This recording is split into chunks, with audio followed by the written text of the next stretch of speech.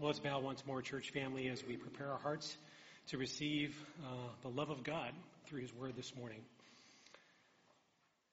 Gracious Father, we want to pause for a moment to collect our thoughts. Lord, we want to ask through the power of your Spirit that you would remove any distractions that would keep us from hearing your truth today, that your Spirit would teach us, that He would guide us in all truth, and that He would sanctify us in that truth today. And so, Father, I pray for each one here this morning that knows your Son, Jesus Christ, as their personal Savior, that they would understand in a more deeper and more meditative way the love that you have for them. And Father, too, for those that don't know you through your Son, Jesus Christ, this morning, that they would experience for the first time what true love is and how that was exhibited and you sent in your Son, Jesus Christ, to seek and to save the lost. And so, Father, we pray all these things in Jesus' name. Amen. Well, today we continue in our Advent sermon series. Today is the second to last. The final one will be this coming Friday at our Christmas Eve service. But today we have the privilege of taking a look at Psalm 89, as well as some other passages as we speak to the fourth candle, which is love. We've taken a look at hope and peace and joy, and now we're going to take a look at love. And before I begin and speak to the steadfast love of God, one of the things I need you to do as someone who is a human being who walks on the planet, who has been recipients of all kinds of lies in relation to what love is, today you're going to learn what biblical love is. You're going to understand the difference between human love and the love of God. Because man has distorted, has hijacked, has manipulated, and has sought for millennia to put forth something that pales in comparison, that isn't even in the same stratosphere in relation to God's love. And you'll see why in just a moment. But anything that you've been taught from your upbringing, if it is not based in the God who is, today you will know what true love is. We begin this morning by taking a look at 1 John chapter 4, verses 7 and 8, as we take a look at the steadfast love of God. And the first thing that you need to understand, that God is love. Now, we're not talking about the love that was perpetuated in the 1960s and into the 1970s. It is not the lust that people have one for another. This is, by definition, one of the attributes of God. The fact that God is love. It's not something that He is gaining. It's not something that He needs to change over time. It's perfect in its perfection because it comes from the God who is eternal. In verse 7 of chapter 4 of 1 John, as it speaks to God being the one who is love, it says, "Beloved, let us love one another, for love is from God." So stop there for a moment. So love does not come from any relationship that you may have with some other person on this planet. Love can only come from God. The only way that you're going to know what true love is if you go to God, because it says here, love is from God. And man may try to define what love is. He may take and look through his experience what love is, but he will always fall short of what love truly is if his focus isn't first through the God who is love, the one who gives love to us. Verse 7 goes on to say, "And whoever loves has been born of God and knows God." So the prerequisite for you to know what love is first to go to the God who is love, the God who love comes from, but only those who have been born again and know God can know what true love is. So everyone else in the world that is devoid of a personal relationship with Jesus Christ, who have repented of their sins and trusted in the Savior for salvation, does not know what love is. No matter how hard they will try to define it, to put into play some type of experience, to make it happen or allow it to happen, it will always be that which is selfish in nature. Because man is selfish by nature. And so apart from God, giving it to someone by being born of God or being born again, having a heart that is no longer only thinking of itself, that is like a stone, as the scripture says, but instead having a heart that is able to perceive and to see spiritual things because God has done something miraculous and changed them. He has breathed life into that which was dead. He has transferred that which was darkness into light. Verse 8 goes on to say, anyone who does not love does not know God. See, because the love that comes from God gives you the ability to do things that you will not do in your selfish nature, and that is to love the unlovable. You know, God loved us because God is love. It is part of his attributes, part of who he is. Because as God looked at me, one who was created in his image, the only thing that I could offer God in return is a sinful nature. Something that only thought about itself, that only internalized things and could not think of anything beyond itself. And so God showed his love because he is love. And if I don't love in turn because God has loved me, then I don't know God. And we're not talking about an intellectual assent. We're talking about the ability to walk and to know God, to experience him, to know his promises in the Word of God and personalize them, and to know that whatever you read in the Word of God has the ability to continue to transform your sinful mind into a mind that is honoring and glorifying to God. And the verse 8 finishes with, because God is love. See, he doesn't need to change. He is love. He doesn't have to take away. He doesn't have to add to. He doesn't have to morph over time. He doesn't have to allow the culture to come in and tell him what love is, because God is love. It's one of his attributes. And so that is why true biblical love can only come from the God of the Bible. It can only come to you from the God who is love and the one who gives love itself. And we can see that very plainly this time of year as we think about the baby in the manger. And we'll get to that in a few moments. But know this, God is love. Second, God's steadfast love never ends.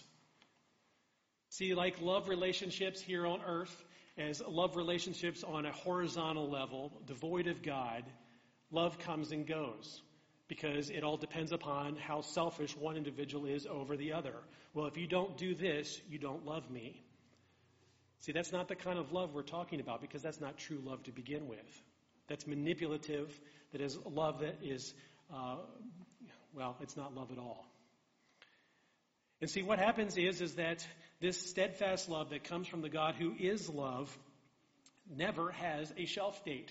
It will never grow old over time. It will never wane in its capacity to transform, because it comes from the eternal God who is. And listen to what it does in relation to the life of the psalmist as we look at Psalm 89, verses 1 and 2. He says, I will sing of the steadfast love of the Lord forever. So there's not going to be a point in time, there's not going to be a point in eternity where we're not going to give praise to the steadfast love of God. Because whether we're here on earth experiencing salvation through Christ and God putting a new song in our mouths, or we're standing in the presence of God forever, that's not going to change one iota in relation to that steadfast love and our ability to sing praise to the Lord of all forever and ever and ever. It says, with my mouth I will make known your faithfulness to all generations. So this love that God gives us, that he is faithful to give, that he is faithful to keep, coming from the God who is love, is something that is going to burst forth through every believer there is. So if you are a believer in Jesus Christ today, the love of God should be emanating through you in such a way that the rest of the world says, wow, what do you have? Who are you? How can you love that person? God. Because he gives me the ability to do that which I could not do in the flesh. Verse 2 says, for I said, steadfast love will be built up forever, and the heavens you will establish your faithfulness. See, notice who the one is establishing this. It's coming from the God who is. It's not coming from sinful man. It's not coming from your mentor, the person that you look up to. It's not coming from your spouse. It's not coming from your kids. It's not coming from your job. It's not coming from this world. It is coming from the God who is. He is the one who established it. He is the giver of that good gift. He is the one that gives you love from on high. In the book of Lamentations, chapter 3, verses 22 and 23, it states it this way. The steadfast love of the Lord never ceases. His mercies never come to an end. They are new every morning. Great is your faithfulness. See, for every believer here today, that should be something that should fill you. To know that the God who created you loves you with an eternal love. A love that he only gives to those who have been born again. A love that, as we'll find in a few moments, came at a great cost to his Son. But that love never ceases, because God never ceases to be. And therefore, an attribute that belongs to God will eternally exist in perfection forever and ever and ever. So God is love. God's steadfast love never ends. God's steadfast love is a holy love, because it comes from the God who is thrice holy, as we learned as we've been studying the book of Ephesians, which, amazingly enough, is the passage that I picked in Ephesians chapter 1, verses 4 and 5. These should be familiar words to you. Even as he chose us in him. So even as he chose Bill Diggins in Jesus Christ before the foundation of the world, that we should be, what? Holy and blameless before him. In love, he predestined us for adoption through Jesus Christ according to the purpose of his will. So again, God is at the helm. God is sovereignly in control of all of this, to the point that his will is being worked out even through that which is good gifts he gives, but also through the evil acts of men. God can glorify himself and show his love even to a people that do not deserve. Because guess what? There's one standing right before you this morning. I do not deserve the mercy of God. I don't deserve the love of God. But it comes from the God who is love. The God who gives his love to those who have been born again of his Son, Jesus Christ. So that we can live a holy and blameless existence. Because apart from being holy and blameless, we cannot be in the presence of the God who is love. His love will not permit it. Neither will his wrath upon sin. His righteousness will not permit it. That's why Jesus Christ had to come, take on human flesh, die on a cross, be buried, and God the Father raised him from the dead. Because apart from that, we don't see the love of God and won't experience the love of God forever and ever. Fourth, God's steadfast love is the source of our love. And we hit on this a little bit in verses 7 and 8 of the same chapter of 1 John 4. Because of, it says that in this, so because God is love and love is from God, since this is a reality, the love of God was made manifest among us. Well, how was it made manifest among us? By the Son of God taking on human flesh, being Emmanuel, which we sung this morning, God with us. That's how it was manifested. God wants to be known, and he wanted to show his ultimate example of his love to an undeserving world. In this, the love of God was made manifest among us, that God sent his only Son into the world so that that through him, I'm going to get ahead of myself, ain't I? I am, I'm sorry. 1 John 4:19, I jumped in my notes.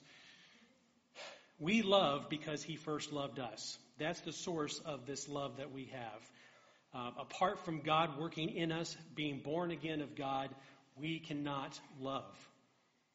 So anyone that tells you, I know what love is, If you look in all the volumes that has been written by man on the subject of love, if you've watched movies about love relationships, guess what? They're all wrong.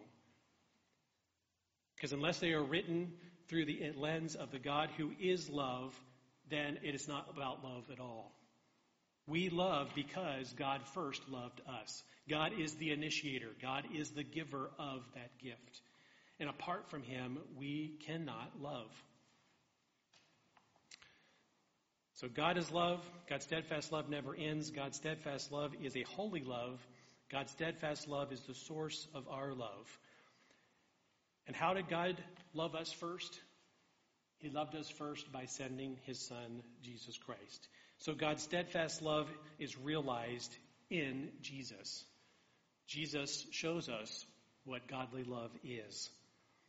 Because God's steadfast love for us is costly. It came at a high price. The Son of God became the Son of Man to die at the hands of sinful men so that he may be glorified and lifted up as the one true Savior. See, the Father sent his only Son. And the thing is, as people look at the Old Testament, oftentimes they see a wrathful, vengeful God because God dealt in different ways in the Old Testament with other nations. And it seems like God didn't tolerate a whole lot in the Old Testament. God wasn't very loving in the Old Testament. I like the Jesus of the New Testament because he is love. Have you ever heard that before? Well, see, the thing is, it's the same God. Nothing has changed about God. As a matter of fact, we can see the love of God through the Father because the Father is actually the one who sent the Son. Listen to what it says in 1 John 4, 9 and 10, where I was a few minutes ago before I was supposed to be. It says, in this, God is love, love is from God, and so the love of God was made manifest among us. If you're getting a little bit of deja vu, that's okay, because it's exactly what needed to happen. Jesus Christ came, took on flesh, was born, was laid in a manger. The love of God was made manifest among us that God sent his only Son into the world. See, that is love exhibited. That is love coming to its fullest expression from the God who is love. And that is for the Son of God to take on human flesh, walk amongst us, to be known and to tell us the truth. To not withhold and say, well, you know what, you only need to know this much. Or, you know what, I'm going to keep you guessing until which time you stand before me at the end of all things. No, Jesus Christ came to reveal God's truth to us, to show us. And it says here in verse 9, so that we might live through him. So Jesus is going to provide in love from God the Father, whom the Father sent to the world so that we could live. So that we'd no longer be dead in our trespasses and sins, but be alive in Christ. Verse 10 says, in this is love, not that we have loved God, but that he loved us and sent his Son to be a propitiation for our sins. There's that big word propitiation once again. Twofold thing. It means that God's wrath on your sin and my sin was appeased in Christ. Jesus was our substitute. He took our place. And second, that we are reconciled to God. We're made right with God because the love of God comes in and does its great work. But you'll notice there in verses 9 and 10, this all happened because God the Father sent his Son. It's repeated twice for you to see that God the Father is no different than God the Son or God the Holy Spirit in relation to being God, each one having its own individual role within the Godhead, but it's the same one and only God. So the love that the Son has is no different than the love that the Father has or the love of the Spirit because it comes from the God who is love. Each one playing its particular role in that salvific work. The Father sending, the Son giving his life, and the Spirit being the one who is the seal until the day of redemption. So it's a costly, steadfast love. But God's steadfast love is also proclaimed through Jesus' name. Matthew 1:21. Scripture we often read this time of year. She will bear a son, and you shall call his name Jesus, for he will save his people from their sins. I don't know if you realize this or not, but Jesus' name, the name Jesus, the name that God the Father gave him and said, his name shall be called Jesus. Jesus means Yahweh saves, or Yahweh is salvation. So Jesus, by his very name, is proclaiming why Jesus came. Jesus came to save. The great I Am took on flesh to be Yahweh with us, Yahweh who saves, Yahweh who is salvation. That's why in Acts 4:12 it says there is salvation in no one else. So stop striving in your own strength. Stop believing all of the other religions of the world. Stop believing talk show hosts who tell you that there are many ways to God, because there's not. There's one way. Amen. That is through Jesus, who is the Savior, Yahweh who saves. There is no other name under heaven given among men by which we must be saved. Those are God's words, not mine. And God is proclaiming this truth to you this morning. That's why in Philippians chapter 2, verses 9 through 11, that it says, therefore God has highly exalted him. Highly exalted who? Jesus, his Son. And bestowed on him a name that is above every name. Well, what is that name? Jesus. Yahweh saves. Yahweh is salvation. The great I Am is Savior. That's why his name is above every name. Because there's no other name under heaven that you can be saved by. No other blood sacrifice will do. Only the Son of God's blood will do. So that the name of Jesus, every knee should bow in heaven and on the earth and under the earth, and every tongue confess that Jesus Christ is Lord, to the glory of God the Father. So if you're a believer here today in Jesus Christ, your knee has bowed. You have accepted Jesus Christ. You have believed in Yahweh, who is salvation, in Jesus Christ, in Emmanuel, God with us. But if you're here this morning and you've never trusted Jesus Christ as your Savior, and you, for the rest of your life, until the day that you die, reject Jesus Christ, your knee will still bow. It doesn't matter whether you're in heaven, on earth. It says every knee will bow.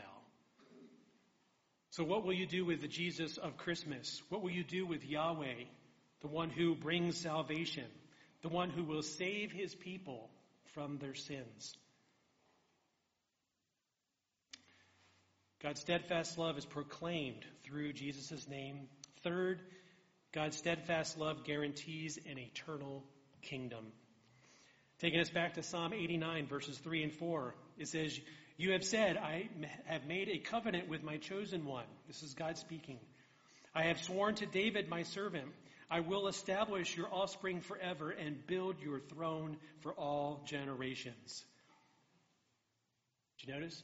I have sworn. I will establish. I will build. This is coming from the God who is faithful, the God who has steadfast love. So if God says it, God's going to do it. He is going to bring to completion that which he has promised. He even swore an oath.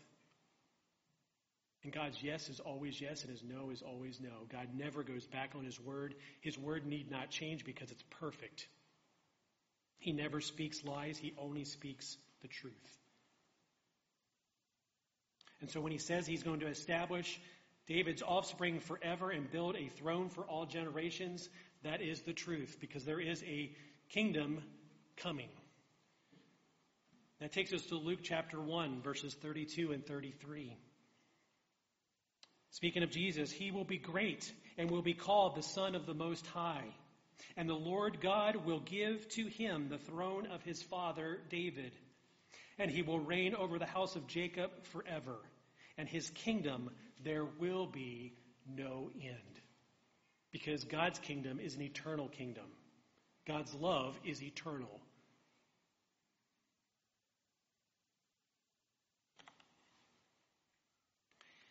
And my next point for the next few moments, I want to speak to the believers here.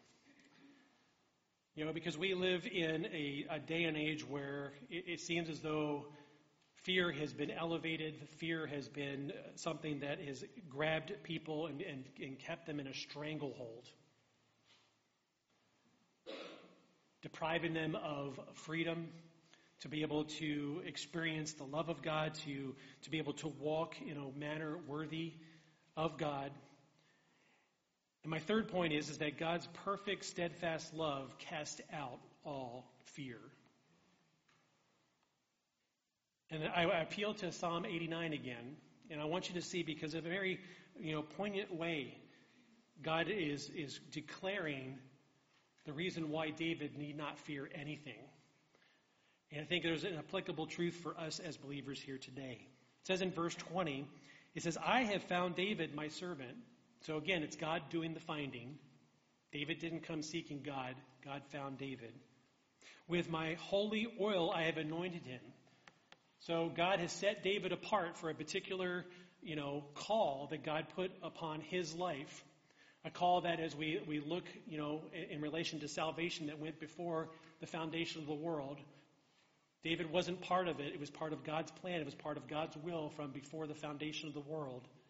David had a very important part to play, and God was going to show his power through David. It says, I have found David, my servant, and with my holy oil I have anointed him. I have set him apart, so that my hand shall be established with him.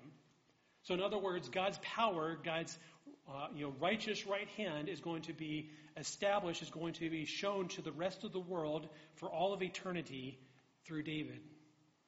My arm also shall strengthen him. Does God answer to anyone? Is there anyone that has something over the God of all?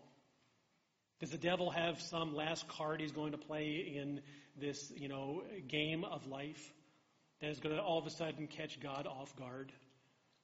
No, not at all. See, God is over all. He is the one who establishes. He is the one who will strengthen his servant David. It says in verse 22, the enemy shall not outwit him. The wicked shall not humble him. I will crush his foes before him and strike down those who hate him. My faithfulness and my steadfast love shall be with him, and in my name shall his horn be exalted. Did you notice who was doing all of the work? Who was accomplishing all of it? God was. And so for every believer here this morning, I want you to put yourself in David's position. Because yes, David is a son of God. Yes, David was king over Israel. But God was the one who worked in his life. He is the one who found David. He is the one who put David into power. And it is through the throne of David that the Messiah would come. Jesus would be through the line of King David. But all of those things that God was going to do through David as he protected him are all things that we, as children of God, can know today. Because if you can say, well, God found me, Bill Diggins in 1975. He has set me apart because I am now a son of God and no longer a son of this world. So that God's hand might be established with me, so that the rest of the world will know that there's something different about Bill Diggins, that he lives as one who has hope and peace and joy, who has a love that I don't understand, because he's been set apart from the God who is love, or by the God who is love. God's arm will also strengthen me, because even when I walk through the valley of the shadow of death, I will fear no evil, for thou art with me. Because God's with me no matter what happens in my life. So no matter what comes in to try and quench the joy and the peace and the hope that I have, guess what? The love of God is going to push all of that out. Because there's nothing to fear. My enemy shall not outwit me. The wicked shall not humble me. I will not bow to that which is wicked. I bow to the one who is righteous and holy and just, the one who loved me in his Son, Jesus Christ. God will crush all of my foes before me and strike down those who hate me. They hate me because of what I represent. I represent the truth. I represent someone who's been saved by grace through faith in Jesus Christ. And guess what? They may hate me for that. Well, Jesus says, well, they're going to hate you, but they hate me first. They didn't want to be saved. They didn't want a Savior because they loved their sin. God's faithfulness and God's steadfast love will be with me all the days of my life. I shall dwell in the house of the Lord forever. And in my name his horn be exalted. So in other words, as a son of God, because of what God has done in me, God himself will be exalted. Because his Son makes that possible. And 1 John 4:18 says, there is no fear in love, but perfect love casts out fear. And the reason why perfect love casts out fear is because God is love. And God is the one who gives love. And he gives love only to those who belong to him, who have been born again. And therefore, as those who are recipients of that, guess what? Anything that can provide fear, which fear has to do with judgment, fear has to do with, someone having power over you, whether that is power that you give to fear or power that other people wield over you, you have nothing to fear at all. Because God has you. Because God's love is going to fill you. Because God's joy is going to fill you. Because the hope that you have in Jesus Christ is not in vain. And you have peace with the God who made you. So how should this inform our lives today? Well, I appeal once again to Psalm 89, verse 26. It says here in relation to David, David shall cry to me, you are my Father, my God, and the rock of my salvation. Like I told you, David's God is Yahweh. So it's our God as well. When we trust the Lord Jesus Christ as the Son of God, as the Savior, whose name means Yahweh is salvation, then we too can say, my Father, my God, and the rock of my salvation. As if it is a rallying cry, because it is the truth. Not that you somehow have ownership or possession of God. What you're saying is that I belong to God. He's my God. He sent his Son in love and showed me a beautiful picture of what he was willing to do because he is love. And that's for the Son of God to take on my sin, to be my substitute, to hang on that cross, even though he was not guilty of 1 ounce, 1 thought, word, or deed that was sinful. He was pure, the spotless Lamb of God, the only one worthy, the only blood that can wash away sin, the only Savior who can actually save. Because every other religion of the world is based in people that are now dead in a grave. Or it's a dead, worthless idol that's made of wood or the hands of man. But Jesus Christ is alive. He sits at the right hand of the throne of God even now. And so today is the day of salvation. This Christmas should be the first Christmas for those who do not know Jesus Christ to trust him as Savior. To realize that he came for the purpose of showing God's love to you. And only through him and through repentance in him can you have salvation.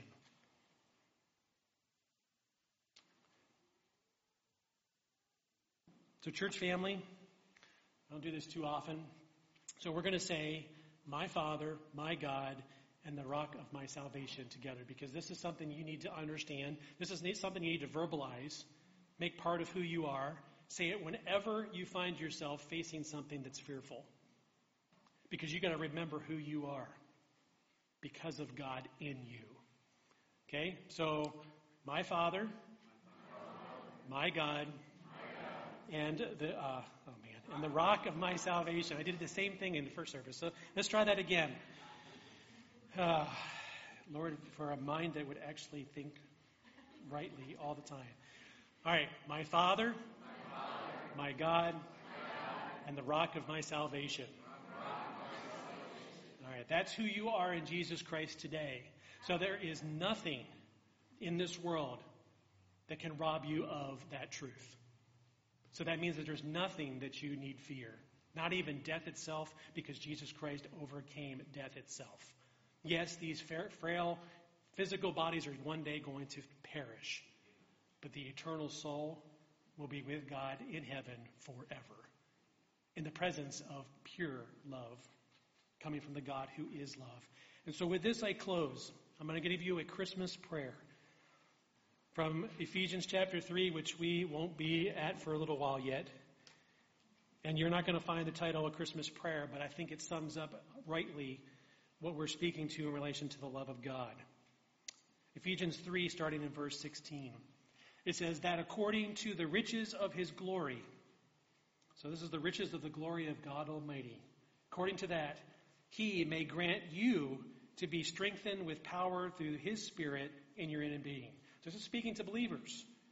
So according to God's riches of his glory, that God will grant you in particular, the ones that just said, my Father, my God, my rock of my salvation,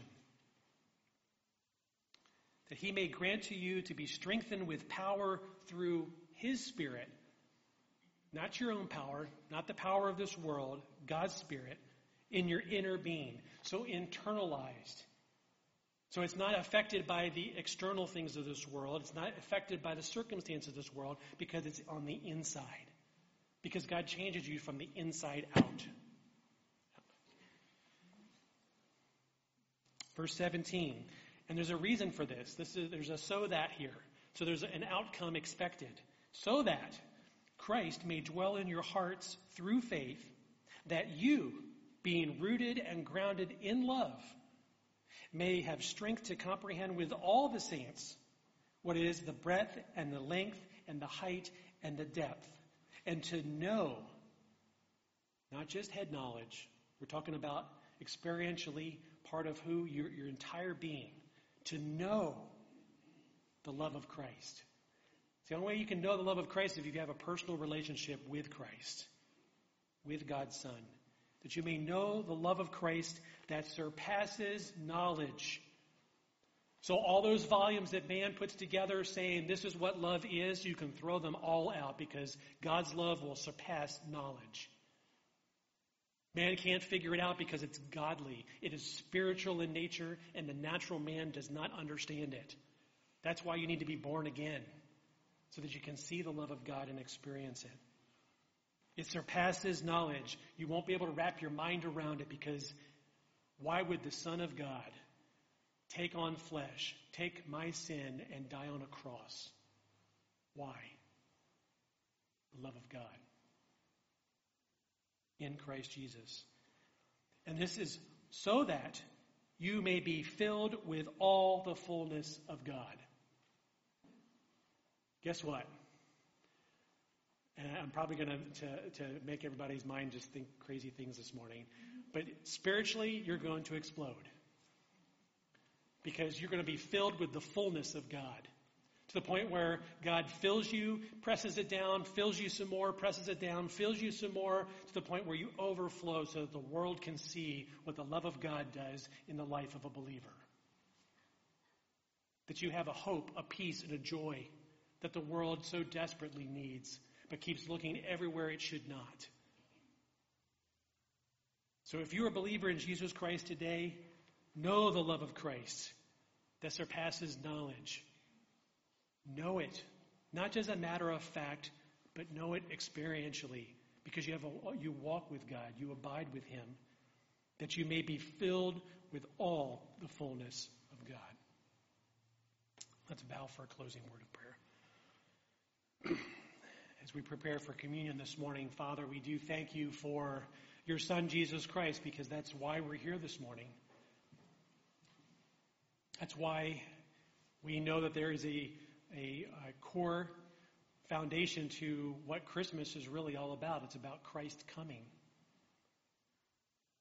It's about Jesus, Yahweh, who is salvation, the great I am, veiling his power and his glory to take on human flesh, never once ceasing to be God, being 100% man, 100% God, so that he could tell us the truth, so that he could take sin upon himself, yet himself not being a sinner at all, sinless, perfect, holy, pure. That's why we take communion, is to remember the great cost involved, to remember that sacrifice, to see the love of God exhibited in the Son of God, the insistence of the Holy Spirit, so that every believer here this morning, Father, would experience and know the love of Christ, which surpasses all knowledge, that they would be filled to the fullness of who you are as they experience being a son or a daughter of the God who is love, grace, mercy, holiness, wrath, omnipresent, omniscient, omnipotent, wonderful, awesome, kind, good, loving, and many, many more. Father, we thank you for that love being exhibited in such a powerful way, and may we never look at Christmas or communion the same again, as we realize the power of that love exhibited through a believer each and every day. We have nothing to fear because you are with us even to the end of the age. Thank you, Father. In Jesus' name, amen.